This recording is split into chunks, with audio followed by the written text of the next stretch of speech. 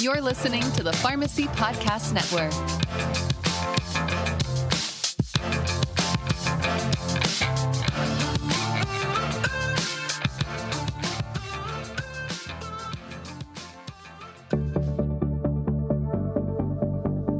Welcome to the Future of Pharmacy podcast, featuring the innovators transforming medication management. The Future of Pharmacy podcast is brought to you by Omnicell. Now here's our host, Ken Perez. Welcome to the Future of Pharmacy podcast. I'm Ken Perez, Omnicell Vice President of Healthcare Policy, and I'm your host. Thank you for joining us today. We're very excited that you found us, and we ask that you could subscribe to our monthly podcast. COVID-19 vaccines are now available and actively being distributed to frontline workers and high-risk populations. It's clear that retail pharmacies will play a critical role in the vaccination of the general population in the coming months. To that end, they must prepare for significant increases in patient volume and pharmacy workload that will come with the administration of COVID-19 vaccines. Today's guests are joining me to discuss how pharmacies can prepare for this challenge. First, we have Dwayne Jones, Clinical Program Director and Pharmacy District Manager for Harps Food Stores. Dwayne, thanks for joining us. Thank you for having me. It's a pleasure. I'm looking forward to this, and it's an honor to be here. Thanks. I'd also like to welcome Mike Cantrell, Senior Director of Regional Operations at Enliven Health. Mike, welcome to the program. Thanks, Ken. Likewise, it's a pleasure to be here. Now, Dwayne, you are a veteran pharmacy professional with an impressive commitment to the pharmacist community. Please share with our audience your background and current role at Harps. Sure, Ken. I've been here for 11 years, going on 12 years now. We developed our clinical program here at Harps. We actually have a training program that we teach across the United States to teach pharmacists how to workflow clinical responsibilities into their normal daily operations. We have been successful in doing that. We have decorated pharmacists on our team, our clinical team, that have made a contribution not only to our pharmacies, but to other pharmacies in the state and across the United States. So that has been a great privilege and honor for me to see how we can help others help themselves and how we can help in this practice transformation that ultimately is taking place now and will continue beyond COVID-19 vaccine. Terrific. And Mike, you bring a unique perspective with your pharmacy and law background. Can you talk about how that helps you and your customers in your role at Enliven Health? Well, thanks, Ken. Well, there are really three major areas where my legal training has helped regarding the development of our solutions. And those three areas are, first of all, regulatory, both state and federal. I think it's important to be aware of the fact that pharmacy is one of the most heavily regulated industries in the country. And secondly, professional liability, as pharmacists' scope of practice has expanded and continues to expand for that matter. Being aware of the implications of that expansion on the standard of practice, the standard of care, and malpractice insurance policy coverage is important. And then third, managed care contracting. And here I feel my familiarity with both disciplines enables me to craft contracts that accurately represent the intent of the parties and include language that contemplates the practical components associated with pharmacy practice. Now, as it relates to the activity around COVID, I've seen some very interesting developments lately. For example, in September of 2020, the Department of Health and Human Services authorized state licensed pharmacists to order and administer COVID vaccinations to patients 3 years and older. And to me, that's notable because it's the first time I've seen the federal government intervene in pharmacists' scope of practice, which has historically been a domain reserved to the states. And another interesting example is what has taken place in California. The California Board of Pharmacy took, I think, the brilliant step of giving pharmacists the authority to order COVID tests, interpret those test results, prescribe a COVID vaccine, and administer the vaccine. I think the California Board is to be commended for their wisdom in recognizing the value pharmacists can bring to healthcare delivery, especially in today's pandemic situation. Now, sometimes it takes a huge event to drive change within state pharmacy practice acts and pharmacist scope of practice. And just as the 2009 H1N1 pandemic propelled pharmacists to a more prominent position in healthcare delivery, this COVID pandemic will have a similar effect, I believe. And in addition, the reporting requirements imposed on the immunizers required those healthcare professionals administering COVID vaccinations, including pharmacists, to submit data elements that haven't historically been collected, and to submit that data in timeframes that are shorter than what has historically been required. By imposing these changes, the regulators actually created new burdens on industry, which contributed to the delay in the COVID vaccination program launch. Well, thanks for painting that landscape for us. That's tremendous. Now, Dwayne, let's talk about some of the COVID vaccine challenges you face today as a retail pharmacy leader, beginning with the uncertainty around vaccine distribution channels. What are some of the logistical challenges you're facing? I think, Mike, first of all, I'll say you were dead on that we are positioned to be able to make a huge impact across the United States, because this is actually what we do every day, and we just haven't been recognized for it. I mean, so many times we pick up the phone, we call a doctor, we save somebody's life, we intervene on behalf of the patient. We're guardians in communities for the patients, and we'll take that action, and then we hang up the phone. We never document it. We never collect that data, and we haven't submitted it. But we've been doing this for years and years and years, and so I think it's only natural that they give us the opportunity and give us the latitude to be able to prescribe and take care of the patients on a daily basis, just eliminating one of the limiting factors in getting the vaccine out to patients as efficiently as we possibly can. So one of the challenges that we have is lack of availability of vaccine. And then how do we ensure that we schedule these patients properly so that we can make sure they have a second dose? That's one of the biggest challenges that we find, is that most people discount the second dose. They don't see the reality of, hey, we can go out and we can inoculate 125 people this afternoon, but you got to remember, you got to come back and do that again 30 days later. And so those are things that we're really sensitive to. We've been very sensitive to since day one. When we looked at the opportunity to provide this vaccine, we knew that there was essential that we have some type of a scheduling program in place. If not, we're just going to have chaos, and we can't have chaos in a pandemic. We have got to be the source of reason. We've got to be the source of logic. We have to be able to put people into a scheduled time frame so that everyone that comes in gets the same quality of care every time. And so that's what we've looked at. That's the biggest challenge that we have. Even today, shipments of vaccine are not guaranteed. I mean, we had 3 pharmacies last week, for example, that did not get vaccine. Well, I prepared ahead and was positioning ourselves for that. Well, we've been able to utilize and thankfully so, the care scheduler program that you have, that we've been working with, to be able to have a format to put patients into so that they know when their second dose is going to come. They get a notification of that. And that was huge for us, because we are struggling trying to put something in place. And I know we talked to other pharmacies in the state, we train other pharmacies in the state, and they've had the same challenge. And they were working on a paper schedule. They had a list of sometimes of 7,200 people. That's a lot. But how do you manage that list? Well, you can't. I mean, it's just impossible. Out of the goodness of your heart, you're trying to calm their fears by taking their name down and putting it on a list, but it just doesn't work. If we can put them into a scheduling program where we know when they're coming in, they know that they get a notice of when their appointments due, it's much more manageable. I mean, this is a challenge going forward. It's not going to end in 3 months, 4 months. This is going to be a long-term project. And so we would need to have systems in place to help to support us. Here again, we don't want to disrupt our daily operations. We don't want this to tsunami our responsibilities that we have in all of our communities for our patients every single day.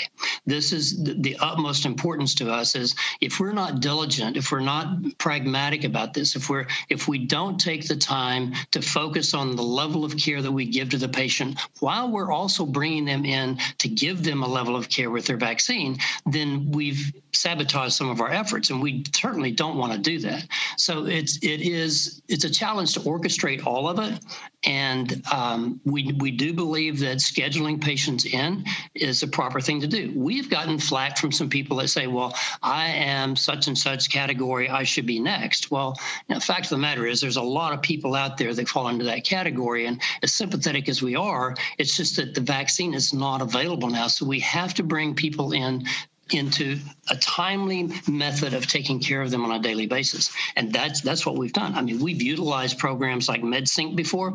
We've used your Time My Meds program that has revolutionized our pharmacy. That laid the groundwork for us to be able to then schedule, because once we start using those programs and we start delegating non-clinical tasks to our technicians, and then we start to buy ourselves some time to spend quality time with those patients, that's how we impact patients. That's how we prevent them from having hospital visits, emergency room visits, because we have time to invest in them. And so we see that we just take that same philosophy into the COVID vaccine program, and it's working great for us. I can tell you that in a very short period of time, I just got these numbers night before last, in a matter of about a week, we scheduled almost 4,000 people in for appointments to get the COVID vaccine. The peace of mind that they have, that they know that they're into a scheduled program, they have a confirmation number, it's inexpressible, because there's a lot, like I said, there's a lot of trepidation, there's a lot of fear, because people don't know when this vaccine is going to be available. If we can give them calm assurance in a time of uncertainty, it is huge for our patients, it's huge for our communities, and it's huge for the profession of pharmacy. And I think too, Dwayne, what I'm hearing on a national level too is very consistent with your comments. We know vaccine supply to the states has certainly been an important topic, and the problem seems to be exacerbated by the ultra cold chain requirements associated with Pfizer product. Now, I know to date around 50 million doses have been distributed to the states, and about 64% of those doses have been administered. Now, obviously, some of those doses are earmarked as second doses, but the position shared by many is that we need to accelerate the vaccination rate in order to achieve herd immunity as soon as possible. I was just reading an article published by McKinsey & Company the other day, and their comment was, in order to achieve herd immunity, we'll need to administer between 2.4 and 2.7 more doses of COVID vaccine as we do flu. Now, to accomplish that, we need to get vaccine in the hands of more qualified immunizers, which is where retail pharmacy will play a significant role. But up to this point, I don't know if you would agree with this, Dwayne, but it appears to me retail pharmacies have barely begun to come online in this campaign. And I think part of that is just as you mentioned, the supply issue. Because regarding production, Moderna and Pfizer, the only two products in the U.S. with an EUA right now, have contractual commitments with the federal government to provide 400 million doses by July, and President Biden just announced last week that the federal government expects to have 600 million doses by fall. Now, with those production numbers in mind, consider the CDC's comment just on January 12th, and that was urging the states to expand the vaccine to all residents 65 and older, plus those 16 and older with underlying medical condition. Now, just that group represents about 142 million people, but it gets us well down the road toward herd immunity. So I think it's important to recognize the CDC's recommendations, but that they are just that. They are not mandates. The ultimate patient prioritization, just as Dwayne mentioned, resides in the states. And in fact, it appears that the states with the highest immunization rates have actually deviated from the CDC's recommendations. So part of this is complicated also by, you say, pharmacies, there needs to be more pharmacies that have access. There's two things. Some pharmacies, independent pharmacies, did not enroll in the COVID-19 vaccination program. The other element is that we have the big boxes, the larger chains that are only in the federal program, which is in phase 2. So we have a large number of people in phase 1 that we are trying to immunize. And so we need, first of all, more vaccine. Once that happens, then we can provide more outlets. For example, we have 34 pharmacies in the state of Arkansas.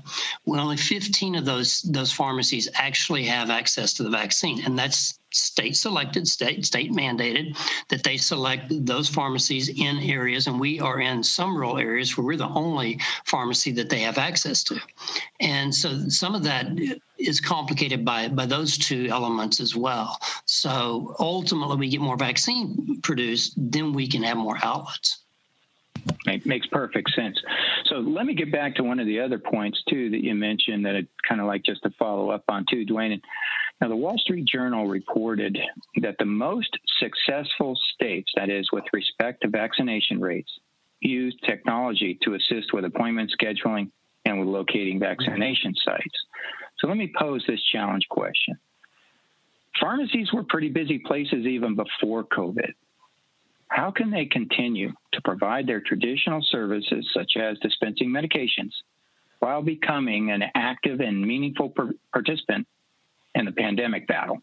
So I'll be happy to answer that, because that's one of the challenges that we had back 5 years ago when we started looking at, first of all, making sure we had all of our pharmacists certified to give immunizations. Secondly, with medication therapy management coming on board and a lot of comprehensive medication reviews coming into play, ultimately I said we are going to workflow all of this as if it's a prescription. And so we, as I said earlier, delegated non-clinical tasks to our technicians. And then we look at that immunization as a counseling session. We look at that comprehensive medication review as a counseling session with our patients. We workflow it. It becomes another prescription. But in today's arena, it's ultimately important that you have a scheduler in place. We've been taking care of most of that by paper, by hand, manually. And like I said, once we got MedSync in place and started using the MedSync program, it revolutionized what we were doing because it gave us so much more time to focus on clinical aspects. The other thing is getting out of the mindset of having to dispense these medications in such a short period of time, and getting yourself freed up from that dispensing piece to be able to spend time in the counseling piece. Now, I'm not saying we ever want to get away from dispensing, because that's where we get our touches with our patients. We literally, pharmacists see the patients on an average of 33 times a year as opposed to their physician an average of 3. So we have so many touch opportunities. So we never want to get away from that. We just want to get away from the tasks that we never went to school to learn, like data entry. Why should we be on the phone with an insurance company negotiating, whether they can get this brand or this generic? Those should be non-clinical tasks that we delegate out, and then we can spend more time with immunizations, and we can ramp those up. We figured out ways that we can give. We have husband and wife come in. We give them both their immunization, let them sit there and wait. There's so many ways that we can use scheduling to be able to create that. So what we're looking at as we look at the care scheduler that we're working with now is that we ultimately want that to be our scheduler for all of our clinical programs. We want to be able to schedule our MTM, our CMRs, all of our immunizations into that program, because then it allows us to workflow it through what we're doing. If we're in traditional pharmacy dispensing and someone comes in a critical situation, everything stops and we take care of them.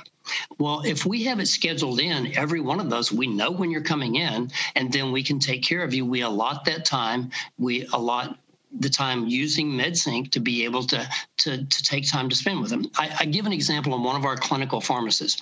When she started work for us, I'd worked with her before she went to pharmacy school. As soon as she graduated, put her into a pharmacy that had lost money the previous year, actually 2 years in a row.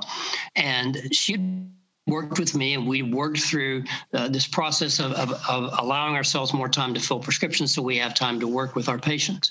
In 14 months, using these tools, she helped with the protocols with Time on Meds, with MedSync. Using these tools, she turned that pharmacy around from losing money to making money in 14 months.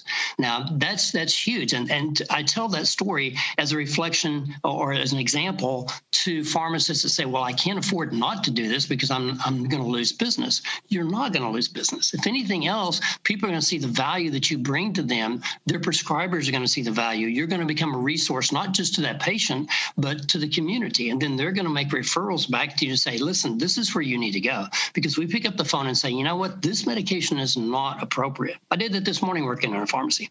I picked up the phone and said, you know what, I don't think you know this patient is on 2 central nervous system depressants, and this is not going to bode well for this 71-year-old individual. And they said, yes, cancel that muscle relaxant. And so those type of things allow us the opportunity to work with those patients to protect them, if nothing else, but also to present the value. And I do think that as COVID-19 vaccine starts to fall into our lap and we're responsible for it, we will bring organization and structure, and more value is going to become more evident. I think in our own state, there were people in the state, even with our Department of Health, that said, well, can pharmacists really do those immunizations? Because they perceive us as just dispensing. And once they realize that these are things we've been doing all along, I think it's going to bring us to the forefront and catapult us into being providers, legitimate providers throughout the entire United States, not just with CMS, but with also private insurance companies. And we're seeing that happen today in the state of Arkansas. Those are tremendous learnings, Dwayne. Thank you so much for sharing about that. Now, Mike, I want to ask you, you work with pharmacists across the country. Dwayne has shared so eloquently about the situation in Arkansas. What are you seeing nationally about pharmacists managing their practices in all types of retail settings, and how are they approaching those same challenges that Dwayne is facing? It's a great question, Ken. The answer is it's a pretty wide spectrum when it comes to COVID tactical plans. Many pharmacy operators look at this pandemic, just as Dwayne was saying, as not only an opportunity to promote pharmacy to a more prominent position in healthcare delivery, but as an opportunity to capture new patients. Now, to be successful in doing that, the pharmacies will need the wherewithal to execute a COVID program that delivers good or great customer services. Now, furthermore, the pharmacies must have the ability to satisfy the regulatory requirements associated with administering the COVID vaccine. And all of this COVID activity needs to be woven into the pharmacy's existing operational rhythm so that it doesn't disrupt the non-COVID business. So what I'm seeing from many of the chains is an accelerated effort to develop a COVID program that uses technology to bring order to the frenzy. And doing just what the Wall Street Journal reported the most successful states have done, use technology to schedule appointments and help patients locate vaccination sites. And pharmacies actually can improve on what those most successful states have done by using their pharmacy data to add more sophistication to a COVID campaign. For example, people are clamoring for information about COVID vaccines. Is it safe? Where can I get a shot? When can I get a shot? Et cetera. And where are all those people going for answers? Well, of course, they're going to the people who are constantly rated among the most trusted in the community, just like Dwayne was saying, the pharmacists. And that volume of inquiry is inundating pharmacies. So the approach I'm seeing in the market that seems to be working quite well has 3 components. First, broad general patient education campaigns using existing tools. Second, outreach to patients when it's their turn for a shot based on risk stratification. And third, using an appointment scheduling tool to keep the process organized. You're listening to the Future of Pharmacy podcast. I'm Ken Perez, your host, speaking with special guests Dwayne Jones and Mike Cantrell. Now, Dwayne, what are some steps pharmacies can take to mitigate the challenges of vaccine distribution? So first of all, you have to workflow this. You have to decide what your business model is going to be. Right now, with the vaccine not being readily available, you're going to need to workflow this in with your normal schedule. I've seen pharmacists that don't have scheduling programs and pharmacies that have struggled with this, and quite frankly, they start to get burned out because they're trying to do as many as they possibly can and neglecting part of their other core business, and that's not a good situation. So workflowing this in with your normal daily activities is critical.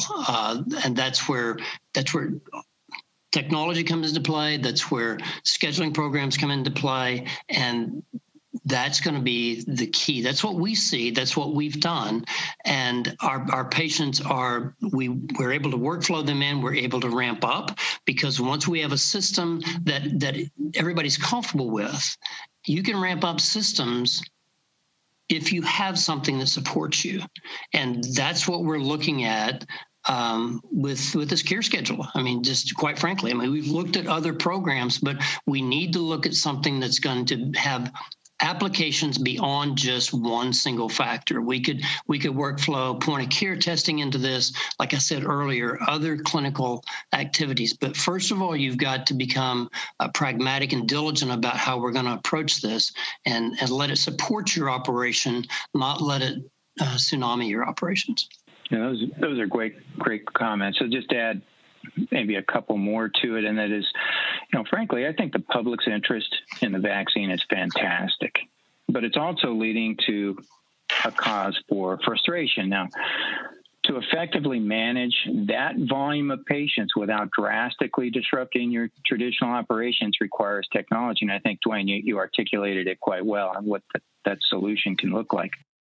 I agree with that. I agree with that wholeheartedly. And as we move into phase 2, as we move into inoculating the masses and immunizing the masses, it's going to be even more important to have those supportive systems in place that they can use an app, they can go online, they can make their appointments and they can schedule it in. And then their second dose is also going to be scheduled for them in cases where that's necessary. I understand Johnson & Johnson's coming out with their product really soon, within the next 2-3 weeks, and that will be a single dose, but still that needs to be scheduled in with your normal workflow.